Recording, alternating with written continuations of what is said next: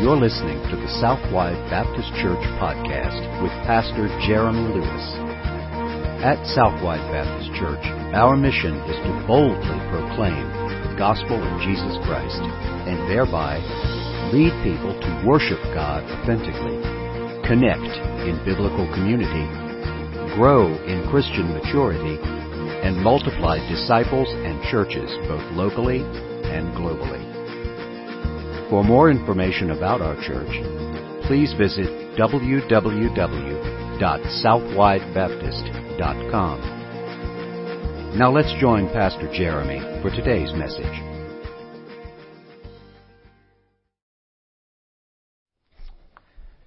Well, if you have a copy of God's Word, let me invite you to turn with me to the end of John chapter 11. John chapter 11, as we finish up this amazing story of Lazarus. Most powerful story perhaps in all of Jesus' ministry when He raised Lazarus from the dead. John chapter 20 and verse 31 says, "These things are written that you may believe that Jesus is the Christ, the Son of God, and that by believing you may have life in His name." The purpose of all of John's Gospel is that you might come to know Jesus as Lord and Savior, believing that He is the Son of the living God, and that by believing you would have life in His name. And we come to the tail end of this chapter in which we've seen three different encounters so far. The first being the encounter with the disciples. Jesus, in fear of Jesus' life, they begged Him not to go to the home of Lazarus. And of course, you know at this point, He waited 2 days and then traveled to the home there. On the way to the home, He encountered Martha. In the midst of her grief, we come to see Jesus as the one who is the resurrection and the life. That's the second encounter. First with the disciples, second with Martha, and then last week we saw the encounter with Mary, where Jesus demonstrates His compassion, not only on the grieving of a family that experienced loss, but ultimately the compassion on every sinner in need of mercy. Jesus demonstrated this compassion when He wept over the condition of the people. This morning we come to the final encounter and the very climax of the story, where Jesus not only deals with the entire crowd together, but He comes face to face with the reality of death, and something amazing happens. Outside of the events of Jesus' own death and resurrection, this is perhaps the most powerful act of Jesus recorded anywhere in the Gospels. That is the raising of Lazarus from the dead. It is, by the way, the only Gospel in which we find this story, the Gospel of John. No other Gospel writer records this event. And that, I believe, is because this story is particularly significant to John's message. The purpose in this Gospel in which we see Jesus being the Son of God is put on display, if you will, here in this event. And this one event sets the stage for the rest of this Gospel. So, if you found your place, I want to invite you to stand with me in honor of the reading of God's Word as we finish up this story together, beginning in John chapter 11 and verse 38. The Bible says, "Then Jesus, deeply moved again, came to the tomb. It was a cave, and a stone lay against it. Jesus said, 'Take away the stone.' Martha, the sister of the dead man, said to Him, 'Lord, by this time there will be an odor, for he has been dead for 4 days.' Jesus said to her, 'Did I not tell you that if you believed, you would see the glory of God?' So they took away the stone, and Jesus lifted up His eyes and said, 'Father, I thank you that you have heard me. I knew that you always hear me, but I said this on account of the people standing around, that they may believe that you sent me.' When He had said these things, He cried out with a loud voice, 'Lazarus, come out!' The man who had died came out, his hands and feet bound with linen strips, and his face wrapped with a cloth. And Jesus said to them, "Unbind him and let him go." Pray with me. Lord, I thank you that you have, those of us who know you as Lord and Savior in this room, you have unbound us and let us go.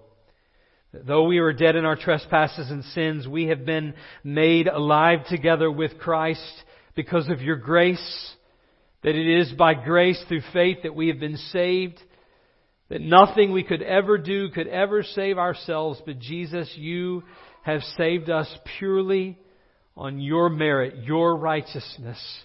And we thank you this morning that death no longer has any hold on us, but that yours is the victory. We pray this morning that you would remind us of the victory that is ours in Christ, that you would remind us of what it means to truly be alive and to live as those who've been set free from death. And Lord, we do pray for those in this room who may still be in the grave spiritually. We pray that you would set them free by the power of your Spirit this morning, that you would call them out of the darkness into the marvelous light, and that today, Jesus, they would be saved by your grace as well. That you would receive glory and honor in all of these things. We pray in Jesus' name. Amen. Thank you. You can be seated. As in many other places in the Gospel of John, Jesus' concern in this crowd is not their comfort. He's not concerned about giving them a few good tips or advice for living. Jesus' concern is about one primary thing, and that is their unbelief. In fact, this is always Jesus' chief concern when confronting sinners. It is our unbelief. It is the sin of unbelief that provides the very foundation for all other sin. This is why, as we were looking at John chapter 3 and verse 18, Jesus said, "Whoever believes in Him is not condemned." That's the deciding factor. Who is it that believes upon Christ? That person is not condemned. He says, "Whoever does not believe is condemned already, because he has not believed in the name of the only Son of God." That is the issue. It is their unbelief that condemns them, and ultimately, therefore, their unbelief that Jesus confronts.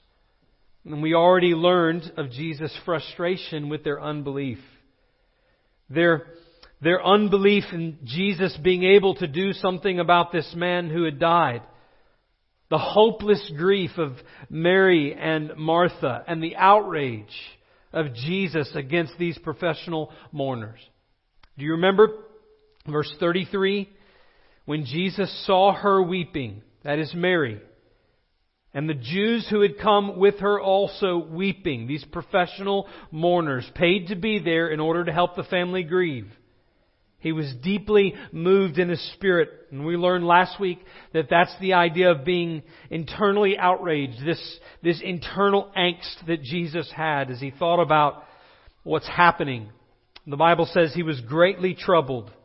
And he said, "Where have you laid him?" They said to him, "Lord, come and see." In John 11 verse 35, the shortest verse in all the Bible, Jesus wept.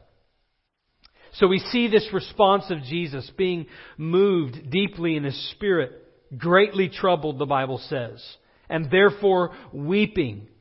This inward turmoil leading to this outward sorrow over the condition of the people, not just their weeping over the loss of a loved one, but ultimately all of their wrong thinking, all of their wrong worldview, all of their wrong theology, all of the wrong believing.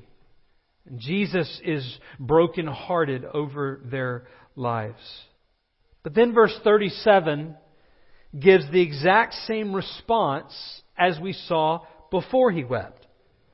In fact, it is a response to the objection of the people. Notice verse 37.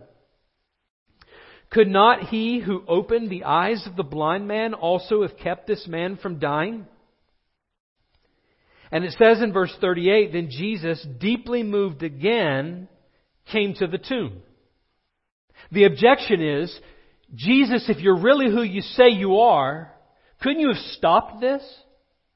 And again, as we said last week, there's many of us who have prayed the very same thing. Jesus, if you are this great God that you say that you are, then this is what I want from you. Jesus doesn't always work things in our timetable or according to our list, does He? In fact, quite the opposite. Most of the time, Jesus does what is on His own list, and it's opposite most of the time of what ours is. So, He responds with the same kind of deeply movedness, this compassion that is fueled by this inner angst about their condition. Even Martha, we think about the unbelief of the paid mourners here. It's not just them. Even Martha, whenever Jesus says, take away the stone, notice in verse 39 that she says to Him, Lord, by this time there'll be an odor, for He's been dead for 4 days. Martha still can't get beyond the impossibility of the circumstances that she's in. She's not even thinking in her mind that Jesus could do anything about this. For her, again, death is an end. It's a dead-end street. And Jesus is troubled, grieved over the unbelief, not only of the sinners that surround them, but the brokenness of the lives of His friends. And He confronts their unbelief. It is the power of Jesus that is ultimately in question at this moment. The power of Jesus to do something in response to the death of their loved one. And John wants to remove all doubt. He wants to take away any sense in which we doubt the power of Jesus, the Son of God. And in this moment, John leaves no doubt in our minds about the fact that Lazarus is actually dead. Right? Verse 38, Jesus, deeply moved again, came to the tomb, and He gives us a description of what we're seeing here. Short one, but it's there. It was a cave, and a stone lay against it. Now, the tomb of Lazarus was much like the other tombs of the first century. They would hollow a place out in the cave, sometimes multiple places within one tomb. But it was still a hollowed out portion of the cave, and then after the person was buried, they would roll a stone in front of the tomb in order to seal the entrance. Not only was the stone over the tomb's entrance so that it was sealed, he had been dead, Martha tells us, 4 days now. And at this time of the world, they didn't embalm bodies. This time of the world, after 4 days, the body would have already begun the decomposition process. And this is why Martha tells us he's been dead for 4 days. You should know that Lazarus is absolutely dead. In fact, twice in the text, we're told that it's not even referring to him as Lazarus anymore. It's the man who died. Verse 44, John calls him the man who died. It's as if the story has gained some traction at this point, and they only know Lazarus now, after having heard the story, as the one who died. And then the people begin saying at the end, is this the man who was dead? Lazarus is dead. It's over. It's final. He's not coming back. But the story that John gives us demonstrates that Jesus has power not just in life, but also in death. And that His power has absolutely no limit. That He has all power over life and death. Death was no match for Jesus. And so, Jesus declared in power over death just 3 words. He says, Lazarus, come out. And verse 44 tells us that the man who had died came out. There wasn't any waiting around to see what would happen. He actually came out of the grave on His own legs. I mean, they saw Him. He was dead, and now He's here. He's alive. He's walking around. It is the fulfillment of what Jesus said was going to happen, though, isn't it? Verse 23, your brother will rise again. Martha should have got this, but she didn't. She didn't. And here Lazarus walks out of the tomb. I don't know about you, but that would have creeped me out a little bit. I mean, in that moment, how can you say anything else but Jesus, you must be the Son of the living God? Everyone around knew that he was dead. And there is a startling truth that maybe we take for granted as 21st century Christians that perhaps first century Christians would not have taken for granted, and that is the fact that Jesus has all power to raise the dead to life. Jesus has all power to raise the dead to life. That is the picture of this text. But it's a story that's not just about Lazarus, and it's not just about physical death. If that's all there was to it, that would be good news in and of itself. But that's not all there is to it. Don't miss it. John not only wants us to know what Jesus did, but why He did it. This is not just a miracle story. This is a missional story. Notice what Jesus says in response to Martha, verse 40. He says, "Did I not tell you, if you would believe, if you believed, you would see the glory of God?" There's something you would come to know about God if you believed. You would come to see God for who He is and what He can do and all of His power and all of His might. And this picture of glory is always a picture of worshiping. He says, if you would have just believed, you would see the glory of God. And then Jesus prays. They take away the stone. And Jesus lifts up His eyes to the Father and He says, "I thank you that you've heard me." Always addressing God as Father. We know Jesus is the Son of God. We've seen that over and over. And notice what He says in verse 2. "I knew that you always hear me." He's not thanking God because He thought you wouldn't have heard Him, but He's thanking God in this public way, saying this on account of the people standing around. Why? That they may believe that you sent me. It's missional. His whole purpose in raising Lazarus from the dead and then praying to the Father is so that they would believe in God. He raised Lazarus from the dead so they might believe the gospel. In fact, the mission statement of this text, that they may believe you sent me, is one and the same with the mission statement of the whole gospel. That we might believe that Jesus is the Son of God, and believing we might have life in His name. That's the point. And here's where this becomes so amazing. Perhaps the most amazing of all. Don't miss this. As impossible as it is to raise Lazarus from the dead, it is equally impossible to raise the spiritually dead to life. Now listen to this. Just as impossible as it is to raise a dead man, so equally as impossible is it to raise the one who is spiritually dead. In other words, it's just as hard for a dead man to live as it is for a sinner to become saved. It's as much a miracle to raise the dead to life as it is to save the lost. These two tracks are running parallel, aren't they? Direct proportion to their unbelief is the impossibility. The impossibility of dealing with their unbelief and the impossibility of dealing with their dead. And Jesus actually answers the question to both of those. The result of the text is not just that Lazarus is raised to life. The result of the text, notice it with me, verse 45, "Many of the Jews, therefore, who had come with Mary and had seen what He did, believed in Him." The resulting action of Jesus raising the dead to life is the believing of sinners. It's right in line with what Paul tells us in Ephesians, isn't it? One of my favorite passages in all of Scripture because it so explains our heart and our condition before God and yet makes what is impossible possible. Ephesians 2 and verse 1. "You were dead in the trespasses and sins in which you once walked." Paul actually says, you were like Lazarus. Not physically dead, but spiritually dead. Unable to raise yourself.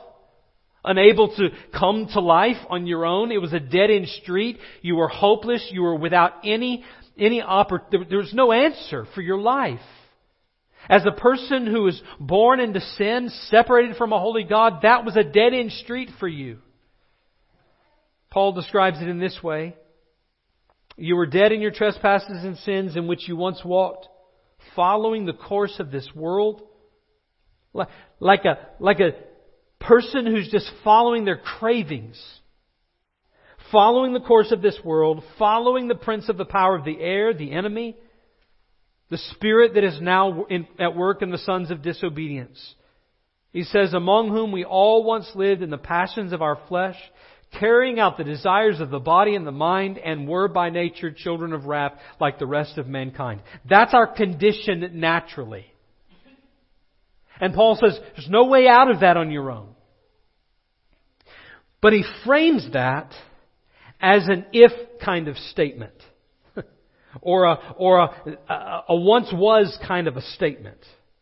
Understanding that's who you were. It's a past tense in verse 1. Equally as hopeless as Lazarus, he says, and feel the glory of this.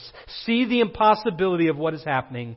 Verse 4, but God, being rich in mercy, because of the great love with which He loved us, even when we were dead in our trespasses, made us alive together with Christ. You see what's happening?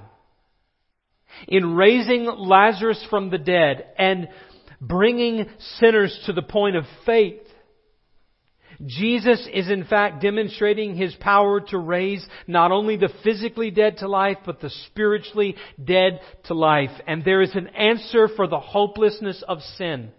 And it is Christ. The power of Jesus to overcome the seal of death. The same power of Jesus to overcome this stone. Jesus is able to overcome our sin. And the direct outcome of the passage is that many believe in Him. And can I say to you this morning, the same possibility is true in each and every one of our lives. That Jesus is able to save us from our sin. And it gets even better. Because the story is not ultimately only about Lazarus. It's not just about the one who Jesus would raise to life. That would be insufficient in and of itself. There are 3 resurrection stories in the ministry of Jesus. Jesus raising the widow's son in Luke chapter 7.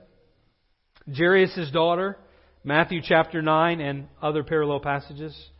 And then, of course, Lazarus, where we are this morning. But this story is unique. This one is unique because it immediately turns from the death and resurrection of Lazarus to the death and resurrection of Jesus. It's a turning point in the Gospel of John. If you just kind of track with it, if you read all of John's Gospel, here's what you're going to find. Immediately from the death of Lazarus and the resurrection of Lazarus turns toward this plot to kill Jesus. And the anointing of Jesus' feet by Mary. And the story of the triumphal entry and the upper room kind of teaching that Jesus had in His arrest and His burial. And ultimately, when you get to John chapter 20, His resurrection. It's as if it's a signaling point. See this story? Let me do you one better. The reality that all of this is true and Jesus can raise the spiritually dead to life and the physically dead to life because Jesus Himself cannot be held down by death. Jesus Himself was raised to life 3 days after His own death. Turn with me just for a moment to John chapter 20, and we're not going to belabor this because Easter is coming and I look forward to celebrating this again with you, but you've got to see these parallels. You've got to see what John is doing here. John chapter 20. It is the story of the resurrection. And notice what happens.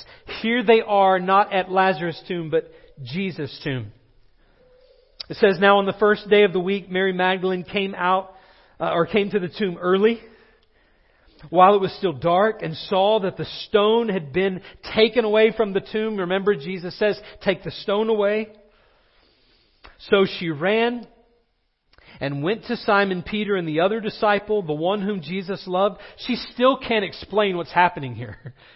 She's still struggling. And said to them, they've taken the Lord out of the tomb. We do not know where they have laid him. She thinks they've stolen the body. So Peter went out with the other disciple, and they were going toward the tomb. Both of them were running together, but the other disciple outran Peter and reached the tomb first. And stooping to look in, he saw the linen cloths lying there. There's the same clothes, the grave clothes. But he did not go in. Then Simon Peter came following him and went into the tomb. He saw the linen clothes lying there and the face cloth which had been on Jesus' head, not lying with the linen clothes, but folded up in a place by itself. Then the other disciple who had reached the tomb first also went in, and he saw and believed.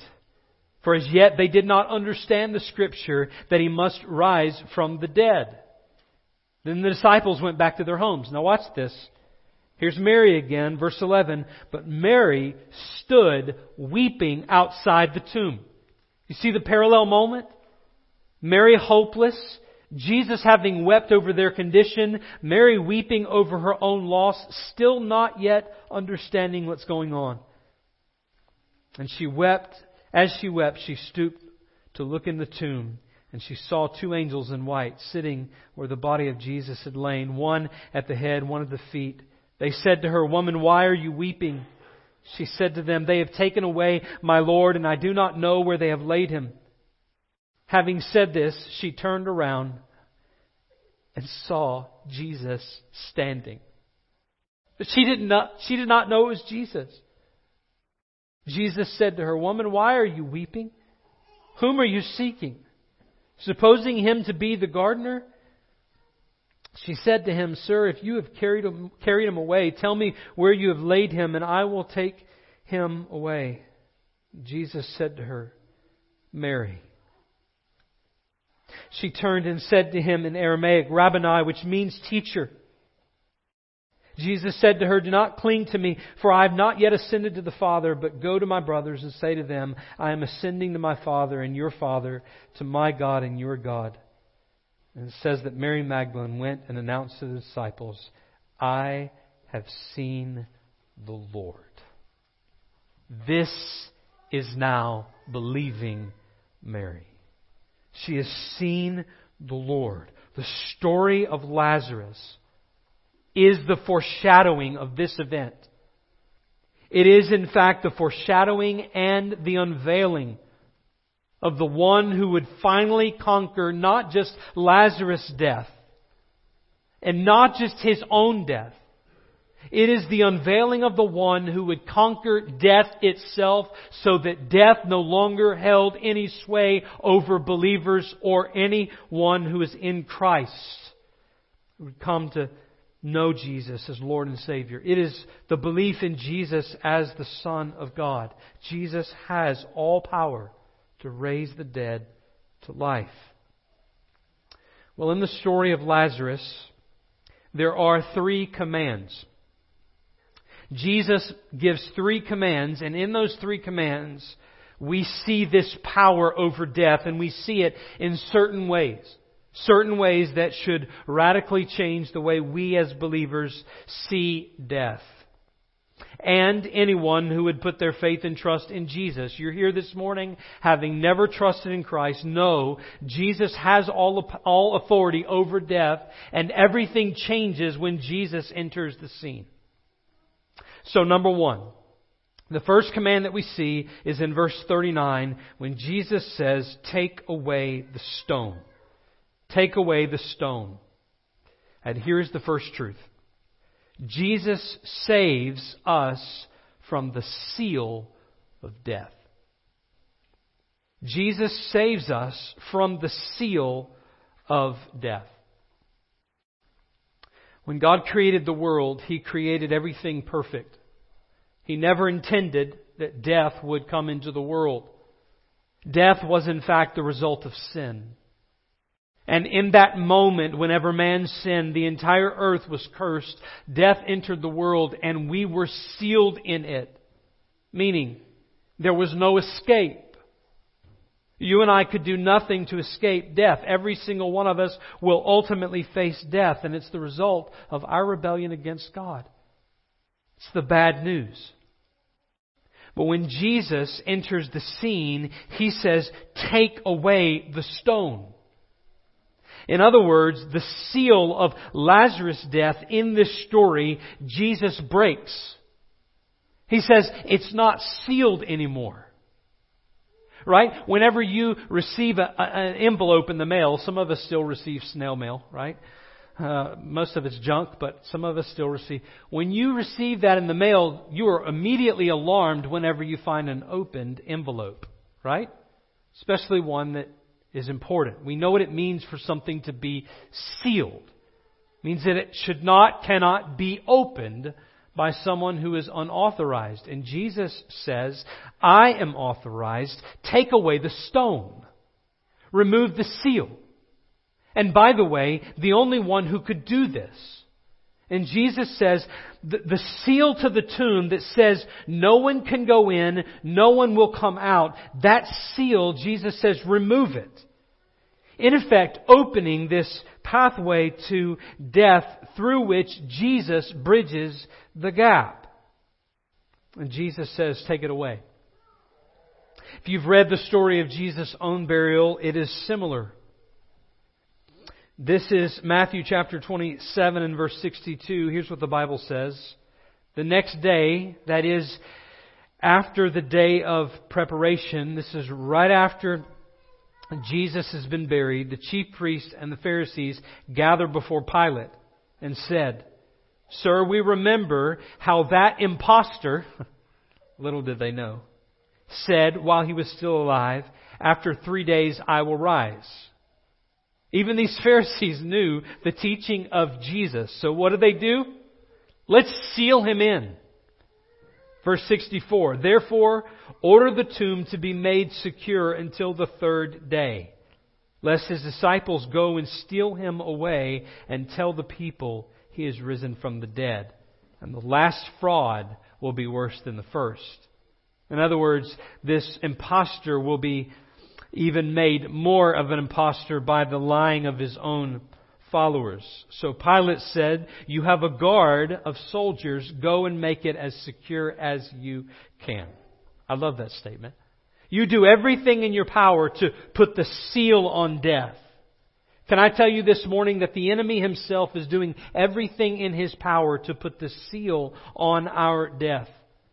That everything that we strive for and everything that we rebel against God for, it tries to put the seal on death. But verse 66 says, So they went and made the tomb secure by sealing the stone and setting a guard. And we know that Jesus rolled the stone away. The seal of death is removed. It is not final. And when the seal of death is removed, it means that there is in fact a way to eternal life, and Jesus has provided it. In fact, because of being in Christ, it is quite the opposite. Not only is our death no longer sealed, but our eternal life is, in fact, sealed. Ephesians 1 says, In Him you also, when you heard the word of truth, the gospel of your salvation, and believed in Him, were sealed with the promised Holy Spirit, who is the guarantee of our inheritance. Believer, understand this morning. Jesus saves us from the seal or the finality of death. It no longer holds us. Secondly, the second command Jesus issues is Lazarus, come out. Come out. Jesus calls us out of the condition of death. He calls us out of the condition of death. And He does so, notice, by His word. He doesn't run into the tomb and grab Lazarus around the ankles and drag him out, He calls him out by His word. Hear the call of Jesus and come forth. Romans 8 says that the same Spirit that raised Jesus from the dead, and by the way, Jesus raising Lazarus from the dead, dwells in believers. He who raised Christ from the dead will also give life to your mortal bodies through His Spirit who dwells in you. Jesus calls sinners forth by His Word. The Bible says in Romans 10 that faith comes by hearing, and hearing by the Word of God. How do those who are dead in their trespasses and sins become alive in Christ? It is by the Word of Christ. It is through the gospel of Christ, through the truth of God's Word. This is the only way we come to believe. And it is the only way we come to live. He says that Peter tells us that we are a chosen race, a royal priesthood, a holy nation, a people for His own possession, that we may proclaim the excellencies of Him who called us out of darkness. Romans 8 says that we are the called according to His purpose. We see in John 6 that no one can come to the Father unless the Spirit draws him. Or John 10 and verse 27, my sheep hear my voice and I know them and they follow me. There is a calling out of the tomb. Brother Curtis and I have a conversation often about one of his favorite songs. And he tells me, I want that song sung at my funeral. You need to mark this down. It's that coming out of the grave song, right? Because when you hear the call of Christ, you're running out of that grave, right? Believers respond to the call of Christ. The condition of death, we're called out of this. And Jesus is calling us this morning, you this morning, if you've never come out of death into life, Jesus is calling you. And we must respond in obedience. Come and trust in Jesus and be saved. Come and believe the gospel and be made alive. It's the call of God in Christ. Come forth, He says to Lazarus. There is a third command. The third command is unbind him and let him go. There, verse 44. Unbind him and let him go. So number 3, Jesus frees us from the bondage of death. Jesus frees us from the bondage of death. In Lazarus' resurrection, he comes forth. But notice when he comes out of the grave, he's still bound in those grave clothes.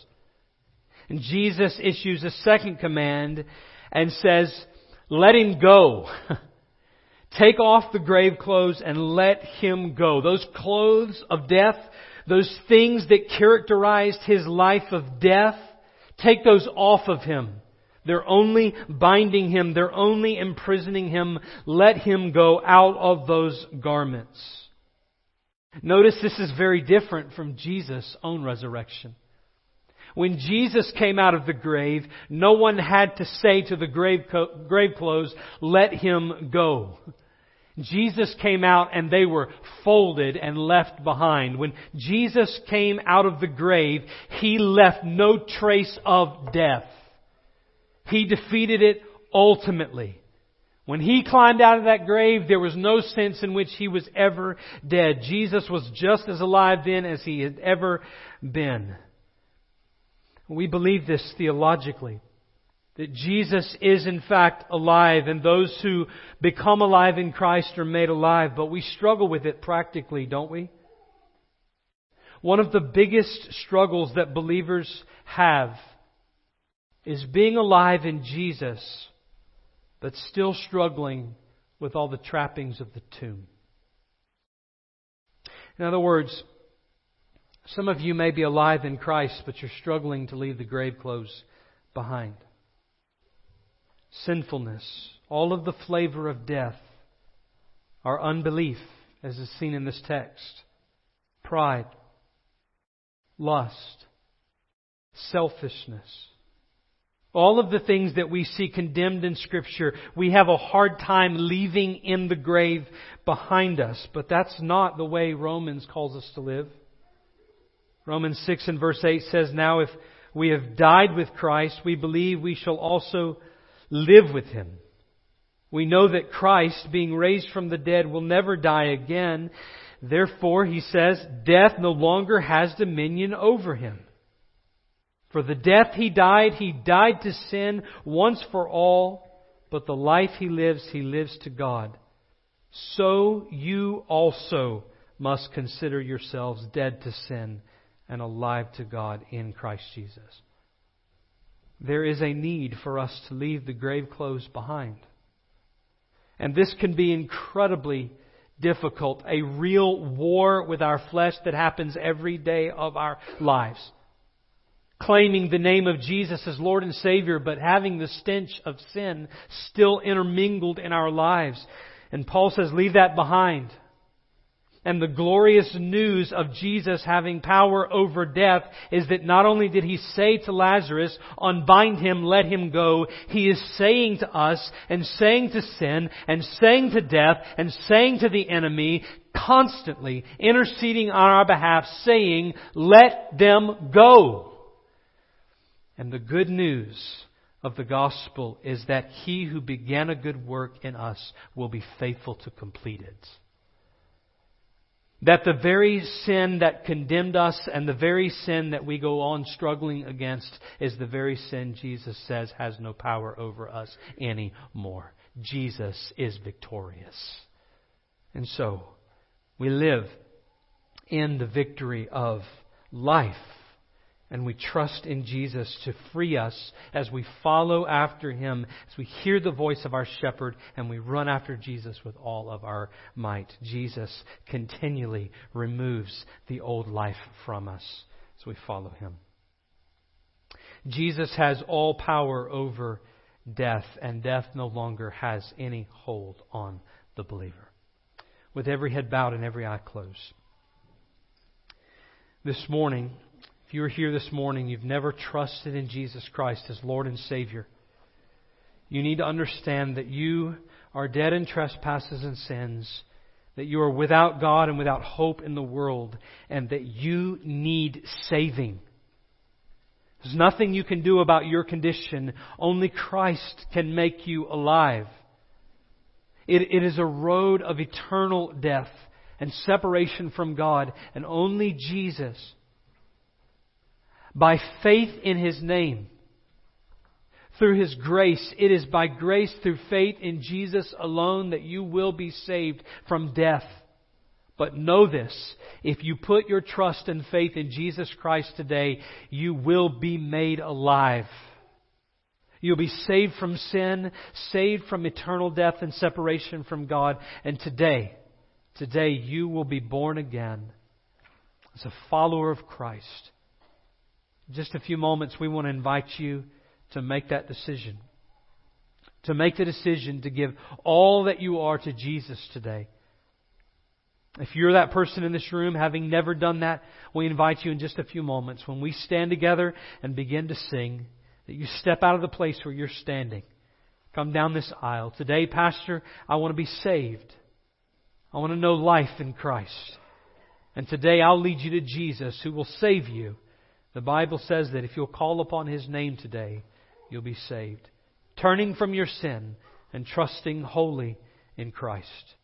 Others in this room, there are ways in your life today that you need to turn afresh and anew to Christ, leaving the grave clothes behind. Would you do that? Would you submit your life fresh and new to Jesus today? Maybe there's others in this room who've got different decisions God has laid on your heart this morning. Would you respond in obedience today? All across the room, stand with me as we have our time of invitation this morning. Lord Jesus, we pray that You would have Your way in our hearts, that we would be obedient to You, and that You would be honored. We pray in Jesus' name. Amen. You come this morning as Dylan leads us.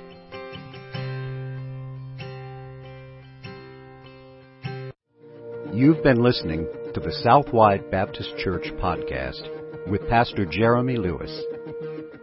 For more information about our church, please visit www.southwidebaptist.com. We also invite you to connect with us on Facebook, Twitter, or Instagram by searching for Southwide BC. Thank you for listening, and may you continue to worship, connect, grow, and multiply as you follow Jesus Christ.